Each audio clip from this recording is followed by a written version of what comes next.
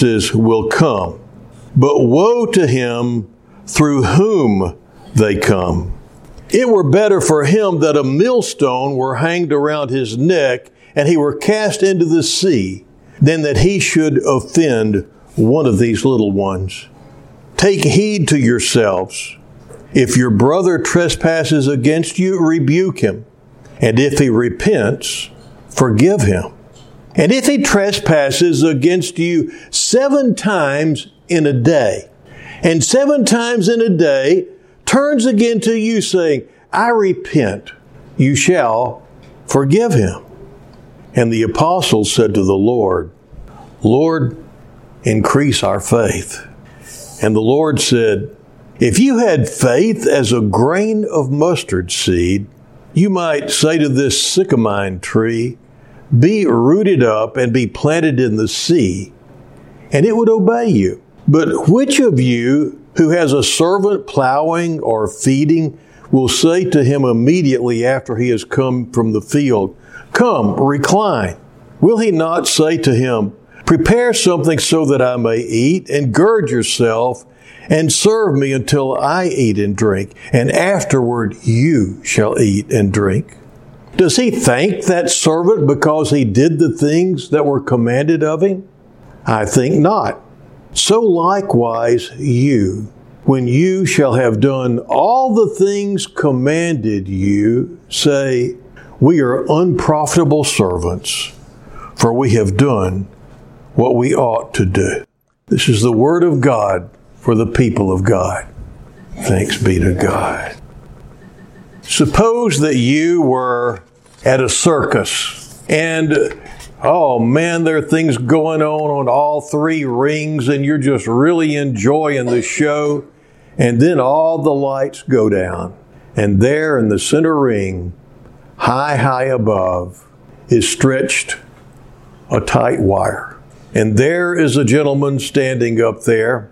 And the announcer asks, does anyone think that this man can walk back and forth across this wire? If so, let's see your hands. And all the hands go up. And then the guy walks back and forth across the wire. And then the announcer asks, does anyone think that he can ride that bicycle up there back and forth across this wire? If you think that he can do that, if you believe he can do that, let's see your hands. And the hands all go up all over the place. And the man rides the bicycle across, and then he backs it back across again. And then the announcer says, how many of you believe that this man could carry someone back and forth across this wire on the back of that bicycle? And all the hands go up again. And then the announcer says, now who will be the first one to ride on the back of the bicycle? And all the hands come back down. At the end of this passage, or in the middle of it actually, the disciples cry out, Lord, increase our faith.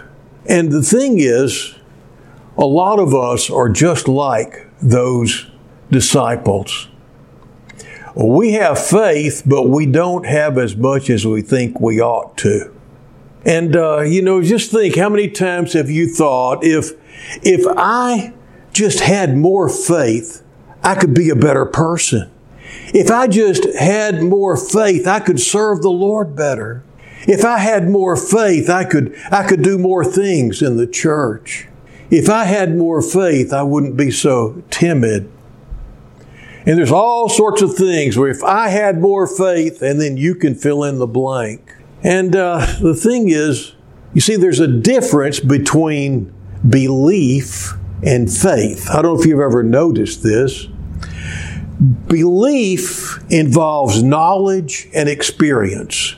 The guy on the high wire up there, people experienced watching him go back and forth, didn't they? They had knowledge and they had experience. And so they believed that he could do that.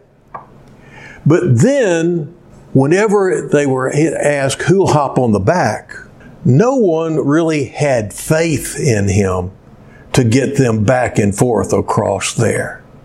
Do you see the difference? You see, faith involves knowledge and experience. Belief involves knowledge and experience, and faith adds to knowledge and experience trust and commitment. Trust and commitment. And this is one of the problems that we face, is in the area of trust and commitment. We can believe a lot of things. We can have all sorts of head knowledge. We can memorize the whole Bible. We can tell you the history of Israel and all the different events in Jesus' life and believe that they really happened and really believe in the Bible. But when it comes to taking some of the steps that Jesus wants us to take, sometimes we realize we feel like we need more faith, just like the disciples did here. Hebrews 11:1 says, faith is the substance of things hoped for, the evidence of things not seen. And as I was thinking about this today, or the last night, it dawned on me that the best example that Jesus gives us of this is when he's sitting out and just watching people put money in the treasury. And there are people coming up with tons of stuff, and they're blowing horns and making a big to-do out of all the different gifts that are being given. And then this little old widow comes up, and she takes her mite, her little widow's mite, and she drops that mite in the treasury box. And Jesus gets excited. He said, "Did you see that? Did you see what that woman did? I have never seen such great faith in all of Israel. These others, they gave more stuff, but she gave all that she had." Now see, that's an example of faith. There was trust, there was commitment, and when it comes to our relationship with the Lord, there's also love. She loved the Lord her God with all her heart, with all her soul, with all her might, all her mind. And because she embraced that first commandment and lived it in faith, she could in good conscience drop all the money she had in the world in that box, because she had faith that God was going to be her source. She wasn't tied to what that little mite could bring. She was tied to, how do I express myself to my God? You see, all of a sudden faith became concrete. All of a sudden we saw in her evidence of things hoped for, and also the substance of things. Faith is the substance of things hoped for, the evidence of things not seen. And where is that substance manifested? Where is the evidence seen? In human lives that have been given to God. You see that? And so anyway, in this passage, when you begin with verse 1, we've got to remember that this is still a part of a discourse that began back in the 14th chapter of Luke, when he was fellowshipping with tax collectors and sinners. And all of the scribes and Pharisees were grumbling because he was eating and associating with tax collectors and sinners. And they were coming to know God in a way they didn't think that they could. They were being welcomed into the kingdom, where these scribes and Pharisees saw them as just minions of the devil, that even whenever they taught them, they wanted to do it at a distance because they didn't want to sully their righteousness with these unrighteous people. And if you recall, Jesus told 3 parables. The parable of, first of all, the lost sheep, and then the lost coin, and then the lost son. And in every one of these, he was jabbing at the scribes and the Pharisees because they weren't doing what the God that they proclaimed themselves as serving wanted them to do. And so he goes on, and he finishes up his talking in the earshot of the scribes and the Pharisees, and just rubbing salt in their wounds as he has really put them in their place and called them to task for excluding people from the kingdom that God wanted to come in. And then he turns to his disciples and he says these words: it's inevitable that stumbling blocks come, but woe to him through whom they come.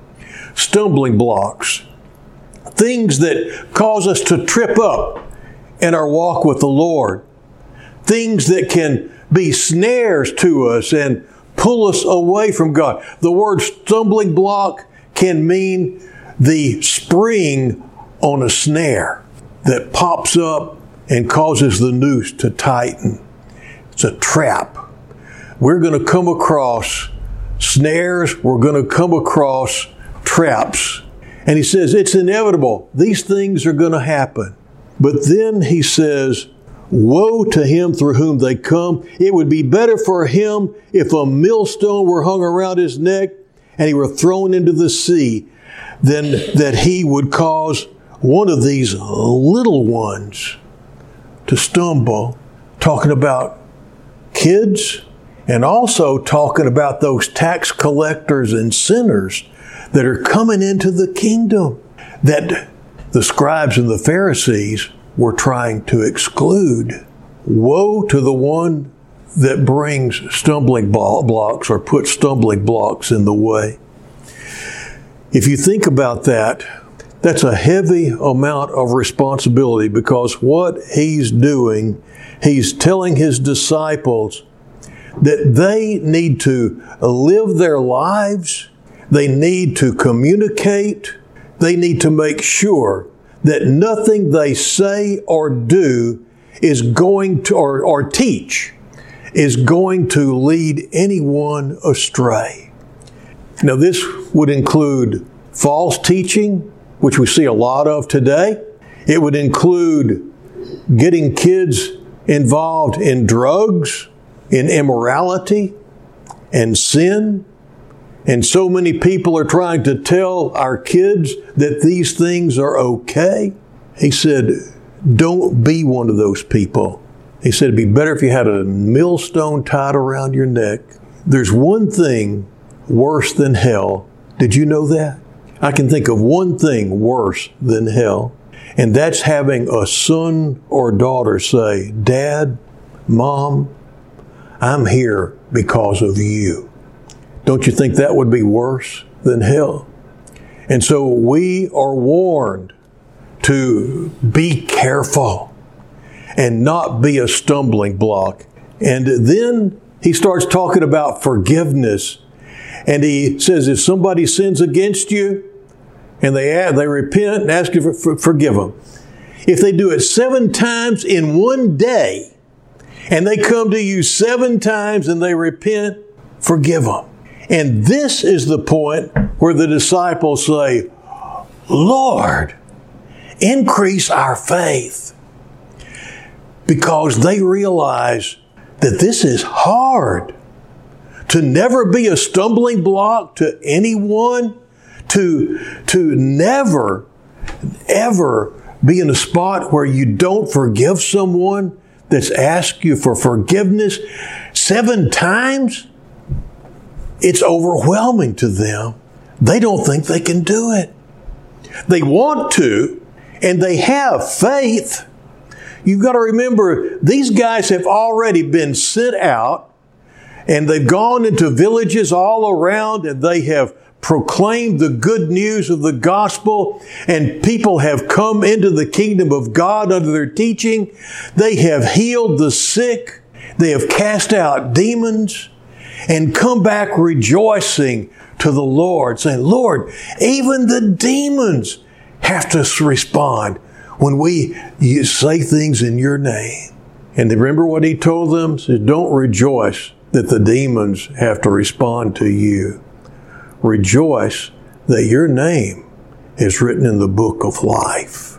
Well, they have seen all this stuff. They have experienced all this stuff. You see, they've got knowledge. They have experience. And they know, they believe that Jesus can do all sorts of things. Where their lack of faith comes in here is they don't have faith in themselves. They don't have faith in themselves. At that point, they remind me of the gentleman whose son was being taken over by an evil spirit that was causing him to just writhe on the ground. And if you'll recall, the disciples couldn't cast it out. Jesus comes around and he says, what's going on? He explains. And then the father says, Lord, if you can. And Jesus says, if I can, if you believe, then it can be done. You remember his reply? Lord, I believe. Help thou my unbelief. And he's where a lot of us are. We have this mixture of belief and unbelief. And at that point, Jesus uses the example of the mustard seed, only he uses it a little bit different way. And he says, if you have faith, he says the kingdom of God is like a mustard seed. He doesn't say the size of a mustard seed. He says it's like a mustard seed. That even though it is one of the smallest, teensiest little seeds around, whenever it's mature, it's a bush or a tree that's 10 feet tall, and birds can nest in its branches. And so here, whenever they cry out, Lord, increase our faith, it looks like he's just giving a really crazy example, doesn't it? He said, if you had faith like a mustard seed, you could say to this sycamore tree, be uprooted and cast and plant, and he said, and planted in the sea. He doesn't say cast in the sea, planted. That means it would have roots in the sea and grow. I mean, that's something really far out. He said, if you had faith as a mustard seed, this could happen. And then he goes on and he gives some extra instructions to us as to how to increase our faith.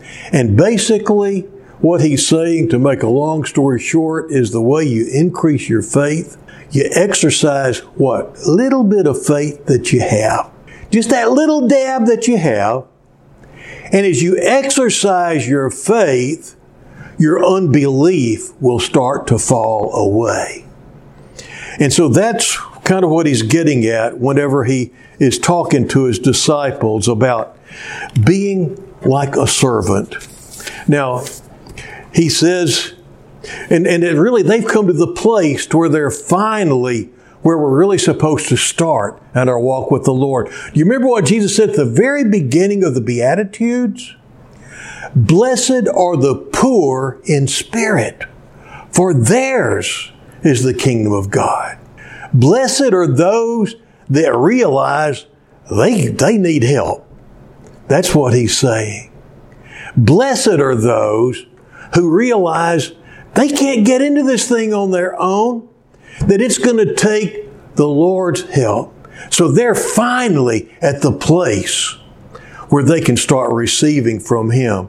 They've got the self-aggrandizement out of the way. They've got all the other things out of the way. And they're just there needy before God. If they're going to continue in the way He wants them to go, they need help big time. And He tells them how to get it. Now then, He says, you want to have more faith? Well, just consider a servant that your servant's been out in the field all day and he comes in. You wouldn't sit down and want to serve the servant. You tell him go clean up and fix your dinner and serve you. And if you're that servant, after it's all over, then all you do is you say, I'm just an unworthy servant. I just did what I was supposed to do. Now, what he's talking about is our position before God. A lot of people get offended by this particular passage today because it refers to a servant or a slave. And we just can't have it. And they'll take this passage, use the example of we should just throw the Bible out instead of trying to understand what it's saying. Now, a servant or a slave in Israel at that time wasn't like a slave on a cotton plantation in the South. Think more along the lines of Downton Abbey. And if you'll recall the servants in the series Downton Abbey, they had their place in the house. They identified with their master. And their master's integrity and honor was reflected in them. And when they would go to the store to buy something, they were acting on their master's behalf. Do you see the parallel between us, whatever Jesus says, if you do anything in my name, and we were told to go forth in His name, we go forth as His servants.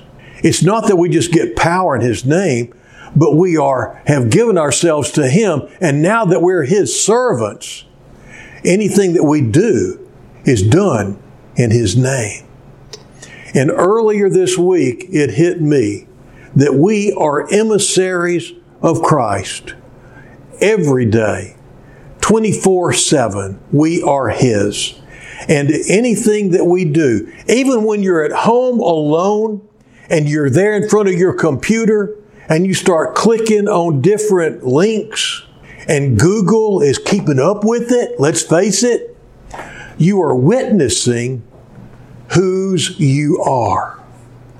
And the links that you click are either going to bring honor or dishonor to the one whom you serve. Whenever you're having a conversation with your children, you're bringing honor or dishonor to God.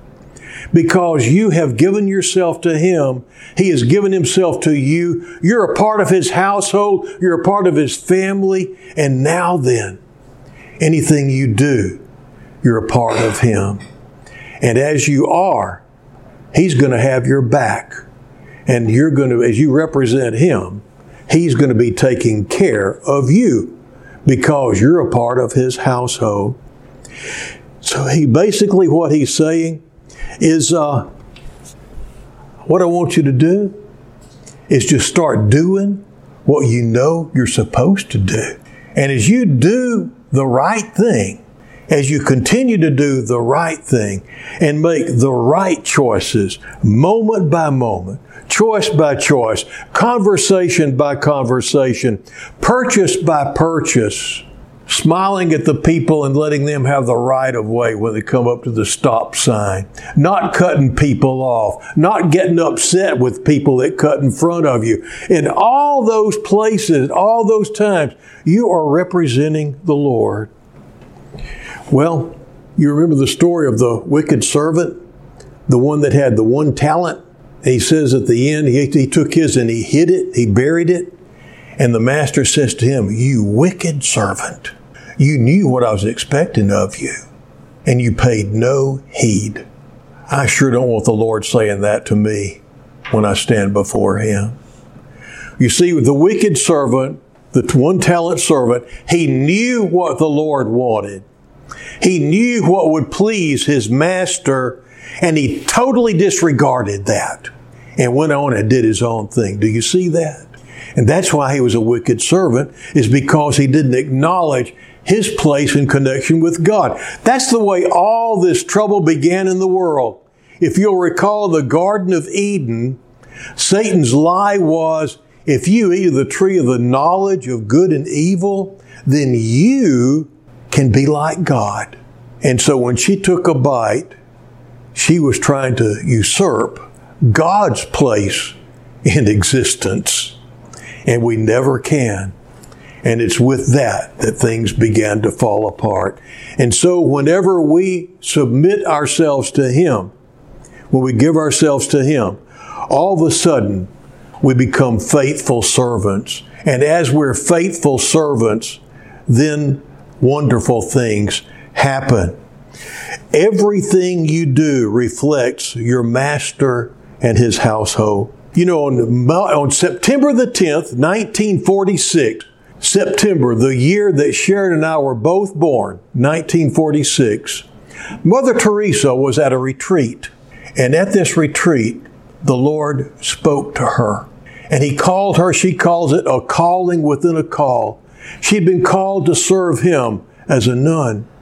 And then He took her further and He spoke to her and He said, I want you to come and be my light. I want you to go into the darkest parts of Calcutta and I want you to serve those who are there. And He said, I can't go there alone. He said, they don't know me, so they don't want me. Go amongst them and carry me with you into them. Now that's His call to every Christian, every day of every year. He has called us out of a world filled with darkness. He's washed us, cleansed us, placed His light within us. And now then, He's saying, go back out into a world that doesn't know me. And by knowing you, help them come to know me. They're not going to do it unless they see your faith, unless they see you dropping the widow's mite, unless they see the evidence and the substance of faith being played out in you as you go forth every day and go to sleep every night as His.